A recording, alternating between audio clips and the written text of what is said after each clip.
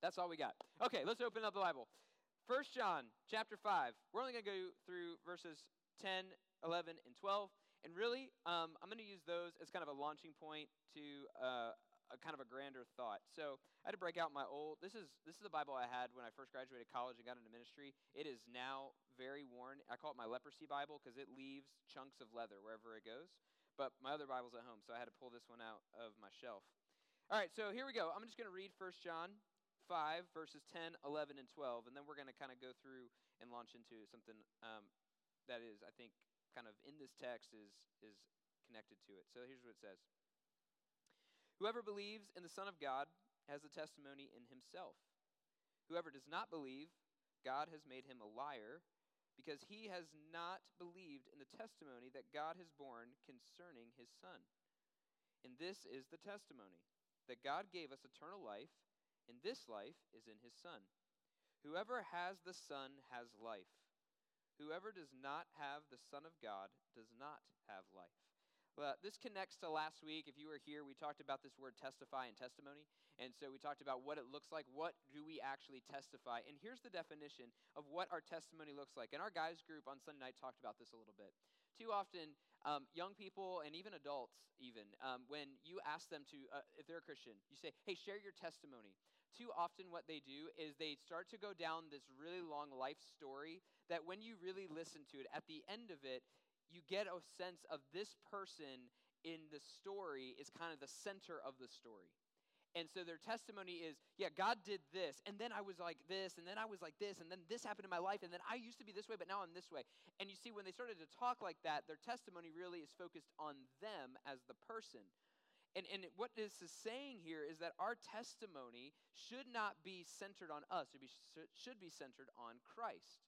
That's kind of the idea in this text. And so we're going to talk a little bit about that. And it talks about what a testimony is. Now, I think it's also interesting that in this text, he kind of gives you some really blanket and probably big ideas that you guys get very easily, right?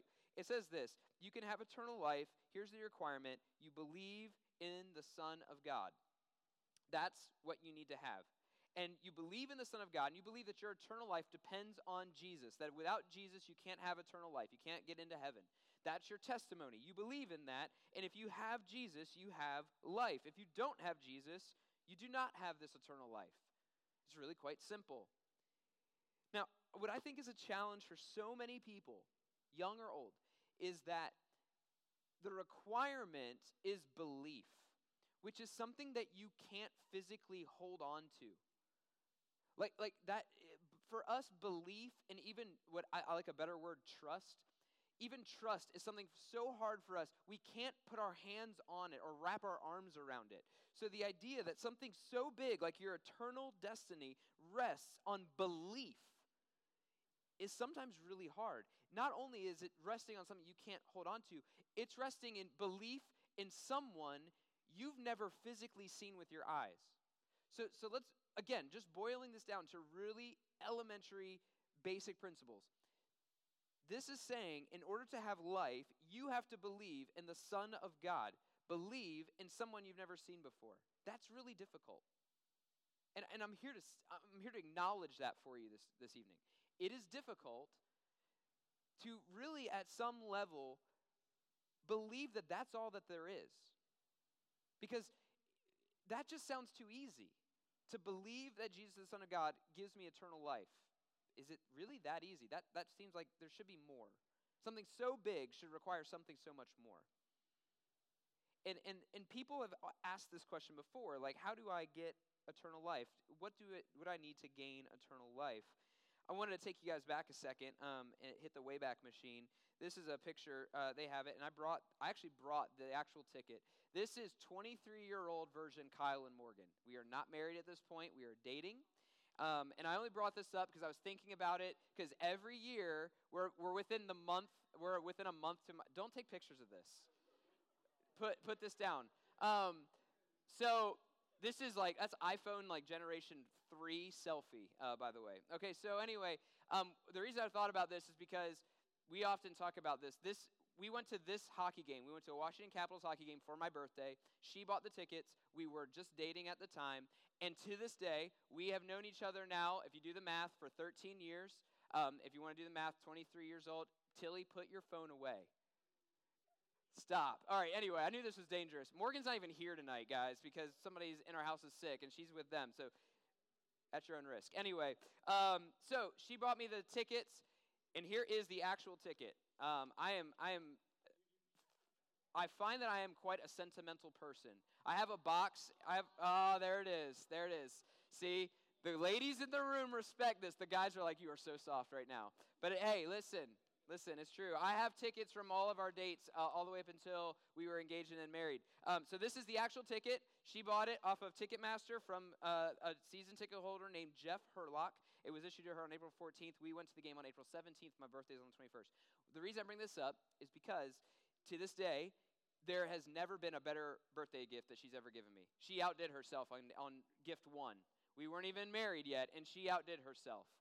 To this day, she's never given me anything better. That game was epic. The Capitals were down in the game. They came back and ended up winning in overtime. It was 6-5 in hockey. That's a lot of goals. It was super exciting. In the overtime game, the arena went crazy. So much so, as I was thinking about this earlier today, I went on YouTube, found the highlights of this game, and when the guy shoots it and it goes in the net, the arena erupted, and I was like, I was a part of that. It was so cool. But the reason I brought this is because to get into a sporting event, you have to have a ticket. Bringing this full circle, when you guys played my crazy game at the beginning, it's called Penny Chinny, if you want to know, trademark that. I told you, if you were listening, that if you take a penny, you are admitted into my game. That is the ticket. That is the price of admission. You are in the game now. Now, some of you guys still didn't play. You just took my penny. You stole. We can talk about that later. You're in church, but okay. But I want you to hold on to that because the ticket that I have got me into that game. I showed up, little scanner. They let me in, right? I paid for this, or Morgan did. Morgan paid for this, and we were therefore given the right to enter into the game. Without this, we would not be allowed to enter into the game. In a lot of ways, too, you have to start thinking in your mind, as some people have thought before, what is your ticket into eternity? What is it going to be that you're going to hand in when you show up and you are face-to-face with your Creator and you say, okay, hey, listen, I'm in. Can you purchase that? Like, see, I know that this was purchased, so it comes with certain rights to it, right? Like, I have a right to enter into the game. If you ever read the fine print on this, it tells you what this actually does. But it also has some interesting things on it, like management reserves the right without the refund of any portion of this ticket purchase price. That doesn't sound very secure, actually, now that you read this.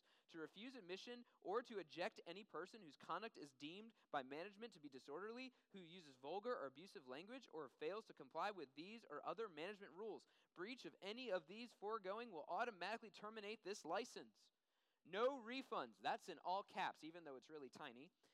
No exchanges except as provided herein. Event and time are subject to change. All rights are reserved. So despite the fact that I have this ticket and it got me into the game, there's a lot of caveats to this ticket. It's not a guarantee. And so I want to take you to a passage of Scripture that I go back to frequently. I'm going to take you to Mark chapter 10. If you have your Bibles, we're going to be in Mark chapter 10 for the rest of this time. It's the story of the rich young man. The rich young man who asked Jesus what it's going to be like. What do I need as the ticket to enter into eternity? By the way, it's really interesting, and we're going to come back to this in a second, but if you ever read Mark 10, the whole chapter, you need to notice something that right before Jesus talks to the rich young man, there's an incident or an event where Jesus blesses young children, and he says, let the children come to me, don't hinder them, because the disciples are like, no, little kids, get away, shoo, Jesus is too busy for you. And then he goes into this story where this man runs up to him right after the event with the children. That's important. That's called context. That's really important. All right, here's what it says in Mark 10, verses 17 and 18. We're going to take it chunks at a time. And as he was setting out on his journey, this is Jesus, a man ran up to him and knelt before him and asked him, good teacher, what must I do to inherit eternal life? Now that's the question that he's asking. What's the ticket? I need a ticket to get in, right? what do I need to do to inherit eternal life?" And Jesus said to him, "Why do you call me good? No one is good except God alone." Now, before we continue on, I want to stop there for a second. I find his question really interesting because the word inherit, he wants to inherit it. Now, inheriting is a very legal term. It means that when somebody passes away, they legally give me all of their stuff, and it becomes my own and no longer belongs to anyone else or the previous owner. So inheriting something, now this is a very legal thing. It can't be taken from you. It can't be stripped from you. It is guaranteed. So he's essentially asking, "Good teacher, how can I be guaranteed eternal life so that there are no refunds, no exchanges, nobody can come back with the fine print later on and go, 'Hey, listen, by the way, if you mess this up, subject to change, we could remove the inheritance from you.'" He is asking, how can I, without a shadow of a doubt, know that I have eternal life secure? And then he says something interesting, right? He calls him good teacher. And Jesus says to him, "Why do you call me good? No one is good except God alone." Now, I want you to understand something. Jesus is not saying to him, "Hey, listen, it's not me that is not good." He's not saying that. He's not denying that he is good or even God in the flesh. He's not denying that. But what he is trying to get this guy to understand is that you need to see that even the good in people comes from God, not from them. You need to see that goodness in and of itself, anything that you call good, comes from God alone. People are not good on their own. God is good and does good things through them, and therefore any good things that we do is all sourced back to God, right? So if you ever write a paper and you footnote something and you give it the source, that's the same thing in your life. Anytime you do something that is good or of value that is holy and righteous, footnote it, go back, the source is God. Bless you. So here's the first part of the story, and we're going to break it into different scenes, but the first part is the encounter. You understand that this young man walks up to Jesus, runs up to him actually, kneels before him, and is understanding that there is something that he wants to ensure is secure. Here's why. He understands that eternity is a big deal. He gets that. He understands that eternal life is a big deal, and he values it. He values what's going to happen to him in eternity. But he also knows that something isn't quite there. He wants to make sure he has it secure. So let's continue going on. Verses 19 and 20. Jesus continues talking. "You know the commandments. Do not murder. Do not commit adultery. Do not steal. Do not bear false witness. Do not defraud. Honor your father and mother." And he said to him, "Teacher, all these I have kept from my youth." Now, I put it on there because the checklist is given. Jesus gives him a list. He says, well, you know the commandments. You got to keep those. But what's important to notice is what Jesus does not list. And you may see it off the bat that there are commandments, and he jumps into the back half of the Ten Commandments. So he neglects all the commandments 1 through 4 that are centered on God. But he also ends before he gets to the final commandment, which is interesting. The final commandment being basically do not covet. He doesn't list that one in this list. And so when the guy responds, he says, "I have kept all of these from my youth." But Jesus is doing something really important here. He sees beyond the exterior of this man, just like he sees beyond the exterior of us. He can see everything that you've done. He can see everything that you've ever said. He can see everything that you've ever kind of put before other people and said, "Here's why I am a Christian," or "Here's why you can trust that when I say I believe in God, this is it." And he can see beyond that, and he can see into your heart, just the same way that he saw into this man's heart. And the reason why it was so important that he left out the coveting one is because that's the one that this guy can't break free of. He's a rich man, meaning that he has the wealth to obtain whatever he really needs. And you could say, well, he's in love with money. But you could also look at it this way with coveting, right? He's afraid that if other people have stuff that he wants, he will be unsatisfied with his life. So the way that you prevent yourself from being unsatisfied by looking at what other people have that you don't is you go just get everything that you want. So that way you'll never be dissatisfied, right?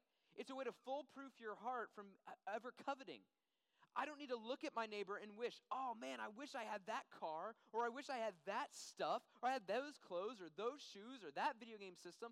I don't have to do that if I just get a lot of money and buy all that stuff that I want anyway, so that I'll never covet what my neighbor has. So this man is chased after wealth and riches, and he is basically foolproof and insulated his heart in such a way that he won't covet what somebody else has that he doesn't. Because he's like, I have everything. What could I ever need? I've got it all. That picture of me at the beginning, I was a little younger than that. And so if I was 23 in that picture and I looked like I was probably like 16, if I showed you a picture of me when I was 19, you'd probably think I was like in middle school. It's my curse. It is what it is, to the point that when I graduated high school, I got the cap and gown picture holding a diploma. Morgan saw it in my parents' house when she came over to meet my parents and thought, oh, that's a cute middle school graduation picture. True story. That is embarrassing. But listen, I have a very high threshold for embarrassment, so it takes a lot. I'm not afraid to sell those things. But can I just tell you for a second, on a personal note, why this story really resonates with me? Not because I've ever been rich. In fact, I don't know if I've ever had a ton of money in my bank account all at once to be considered wealthy by the world's standards. So I'm not going to tell you that I've ever had a lot of money. But as a 19-year-old in college and 20-year-old in college, I was rich in a lot of ways that I felt like I didn't need anything else. It wasn't money. For me, it was my success and the dreams that I had dreamt since I was a kid were coming true. And as nerdy as this sounds, but I was a kid as a young person who dreamt of being a sports announcer. I just thought that was going to be what I was going to be, and I lived my life on that track. When I was in college, I started working at ESPN and Fox Sports, and I was getting opportunities. I was in locker rooms. I was interviewing pro athletes. I was meeting coaches. I was making connections. I was networking. I was killing it, and I thought it was going the direction I wanted to go. And I was rich in that. I loved it. At the same time, God started working in my heart and drawing me closer to Him. And when I read this story and I see what Jesus says in the next verses that we're about to read to the rich young man then, I feel the same way that He was reaching out and speaking to me at that time in my life. Listen to what He says. And Mark is the only gospel writer who captures this in this account. This is why I chose Mark's gospel to read out of. Verse 21 says, Jesus, looking at him, loved him, and said to him, you lack one thing. Go sell all that you have, give to the poor, and you will have treasure in heaven, and come follow me. Disheartened by the saying, he went away sorrowful, for he had great possessions. For so long, I think it's easy to read this story. I think it's easy to read this story and for people to think, man, Jesus saw into his heart and he called him out on it and he broke him. He broke him. Do you see what it says? That he went away disheartened, crying. Jesus did that because he knew he wouldn't turn around. But it says that Jesus loved him. In fact, in some translations it says, had pity on him. He looked at this man and saw he's enslaved. He's trapped. He's trapped into thinking that what he has chased after, what he has accomplished so far in this life is what he needs. And it's not what he needs. See, Jesus says you lack one thing. You lack something. So you're not guaranteed eternal life. You lack something. And here's what you should do. Go sell all that you have and give it to the poor. And it says that he went away because he had many great possessions. So Jesus commands him to drop his stuff, leave it behind, give it away, never to see it again, and follow Jesus. Now, that is a very demanding statement and command. I'm not going to deny that. But do you also see that Jesus is offering him something? He's not just saying, leave it all. He's offering him something. Jesus says to him, if you look at it again, follow me.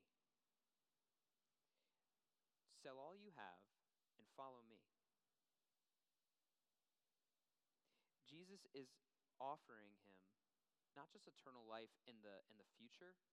If you wanna be pure in heart, he's not saying that you just got to sell all your stuff and that'll be the ticket that gets you into heaven. But he's saying, listen, I'm offering you something better, right here, right now. Follow me. In that following, I'll be with you. I won't leave your side.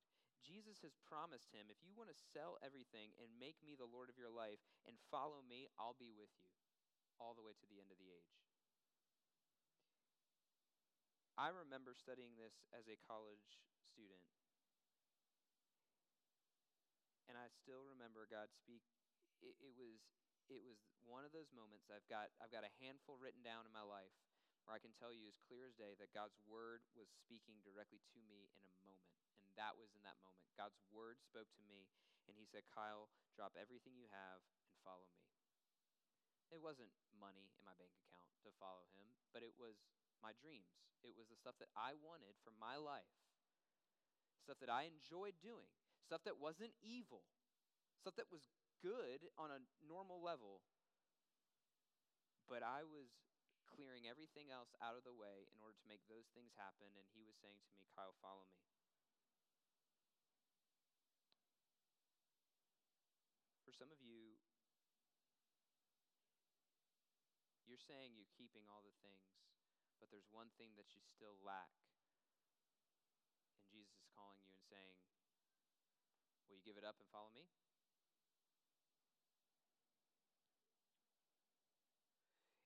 And for some of you, the cost of that seems too big. But for others of you, I hope that God speaks and impresses on your heart, as I'm so thankful he did for me, that the promise that I understood that it was going to be, if I drop this, God, I'll gain more of you in my life, and you're enough.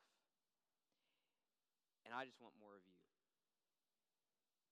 For some of you, that has to be the response. That has to be the answer that God gets into your heart. Some of you guys are going to wait, or you're going to count the cost like the young man did, and you're going to be disheartened by what Jesus says. Jesus is going to call you to give up something, and you're going to say, no, I don't want to give that up. I enjoy that too much, or I'm too comfortable in that. But you don't realize what he's guaranteeing you is that he'll be with you if you leave it behind. Let's finish up this last part of the passage, because I don't think it should be lost how this all goes together. Verse 23. Jesus looked around and said to his disciples, how difficult it will be for those who have wealth to enter the kingdom of God. His disciples were amazed at his words, but Jesus said to them again, children, how difficult it is to enter the kingdom of God. It is easier for a camel to go through the eye of a needle than for a rich person to enter the kingdom of God. Really quickly, I'm going to be really fast on this. I could spend so much more time on this, but the reason why he said camel and needle, a camel was basically the largest land animal in their society at the time, and the eye of a needle, like, needle with your clothing, was the smallest opening that they would have in their house. So he's giving you a drastic extreme of the largest land animal versus the smallest opening in your house. Basically, the idea would be it can't be done, right? They were exceedingly astonished and said to him, then who can be saved? Here's why they said that, and why Jesus is identifying rich people in this passage. They identified, if you're wealthy, that means God blesses you, God approves of you, God must think that you're okay with him. And so they associated wealth with righteousness, blessing with wealth. They assumed that if you were wealthy, God approved of you. And what Jesus is telling them is that that is not the case at all, because then he says in the very next verse, with man it is impossible, but not with God, for all things are possible with God. See, they're left kind of lost. How can anybody be saved if this is the case? If wealthy people it's impossible for them to enter the kingdom of God, but they're the blessed ones, Jesus. They're the approved ones, Jesus. How is anybody going to ever be saved? And he answers, with man it is impossible, but not with God, for all things are possible with God. So here is the final truth. You cannot do anything to gain eternal life. There is nothing you can do to earn or purchase or gain a ticket that will get you into eternal life. Nothing. Nothing. That truth is designed by God, not my own truth. It is the truth of God's word. It is a truth designed to make you do one of two things. Either be terrified of that and go, it's not in my control, so that you understand that it's not about you, it's about God, or it's to free you so that you understand, man, there's nothing I can do to earn God's grace, God's goodness, to earn the ticket into heaven. I'll never get there on my own. Praise God. It's not up to me. It's got to be up to somebody else. That's the good news, what we call the gospel. I wrote this quote down, or I copied it off a hymn. This is one of my favorite hymns, and this is it. My hope is built on nothing less than Jesus Christ, my righteousness. I dare not trust the sweetest frame, but wholly lean on Jesus' name. That's it. That's the testimony. If you want to go back to 1 John 5, that is the testimony that we are to proclaim and believe and shout out to everyone else.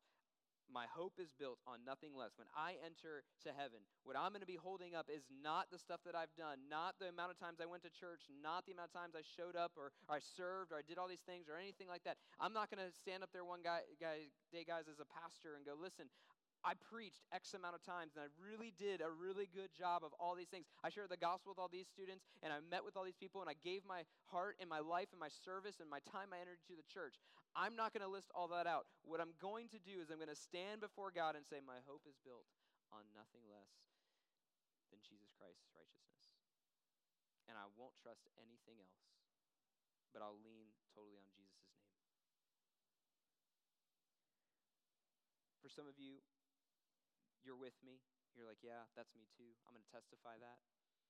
For some of you, maybe that's not your testimony at this point. Maybe you're still trying to figure out how you can earn it, or you think that there is something to be earned, or maybe you're just going to put yourself above somebody else. However you think you're going to get into heaven, the reality is that right there is the key, and that's what gets you in. To get to that point where you say your hope is built on nothing less, you have to do what Jesus commanded the rich young man to do. Follow him. Leave behind the stuff that you want and follow him. Now, for those of you who say, yeah, that's my testimony, Kyle, I'm with you, man. Can I just end with one little quick word of warning before we go? This chapter finishes up. It says this in Mark 28 through 31. Peter, love Peter, began to say to him, see what we have left, everything, and followed you. Basically, Peter goes, listen, you just told him, drop everything you have, come follow me, and he couldn't do it. But hey, Jesus, listen, we did that. Like, do you remember, like, you said, follow me, and I literally dropped my nets, my livelihood. I had a fishing economy empire, and I dropped that. I was making money. I had a good life. I dropped it and followed you. Peter's like, man, we did that, Jesus. We followed you. Jesus said, truly I say to you, there's no one who has left house or brothers or sisters or mother or father or children or lands for my sake and for the gospel who will not receive 100-fold now in this time, houses and brothers and sisters and mothers and children and lands with persecutions, and in the age to come eternal life. Now that sounds really kind of riddle-ish from Jesus. Basically, Jesus is saying, listen, I see that you have left behind things for me. You'll be rewarded in eternity.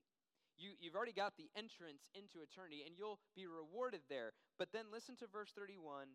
But many who are last will be first, and the last first. Many who are first will be last, and the last first. Here's why that last line is so important, and I want to leave you with this. For some of you who you believe Jesus is the hope, he is your righteousness, and he is what you're going to bank on for your ticket into heaven. That's good. But don't ever think that you're not still susceptible, or you could still jump into this line of thinking that the rich young ruler did, where you start to count up all the good stuff that you've done. Peter has a question, but it's also a little bit of self-righteousness.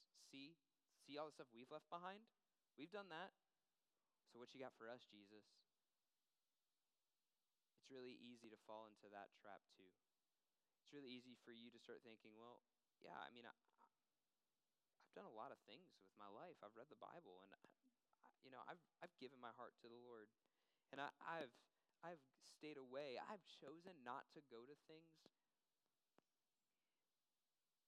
But in that statement, be very careful that you don't follow it up with this thought that often comes, and I say this because I know it's followed into my own heart and my own line of thinking. I thought to myself, I haven't fallen into that trap like other people have, Jesus.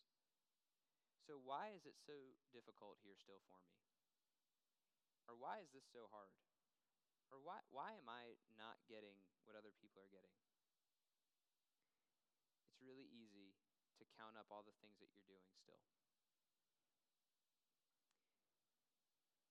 The whole point of this passage is for Jesus to show everyone, those who are lost and those who are following him at that moment, that you will not do anything in your life to prove that you earned or you deserve eternal life.